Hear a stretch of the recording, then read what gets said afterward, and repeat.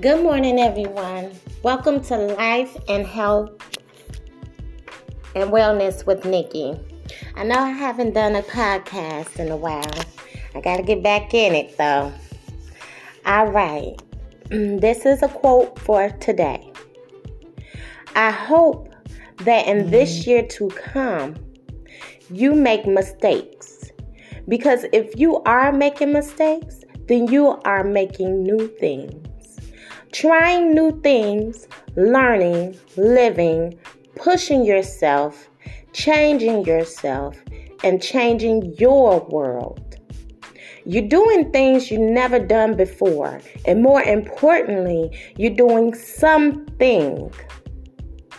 So that's my wish. Don't freeze. Don't stop. Don't worry. That it isn't good enough. Or it isn't perfect. Whatever it is, art or love or work or family or just life, whatever it is you're scared of doing, do it.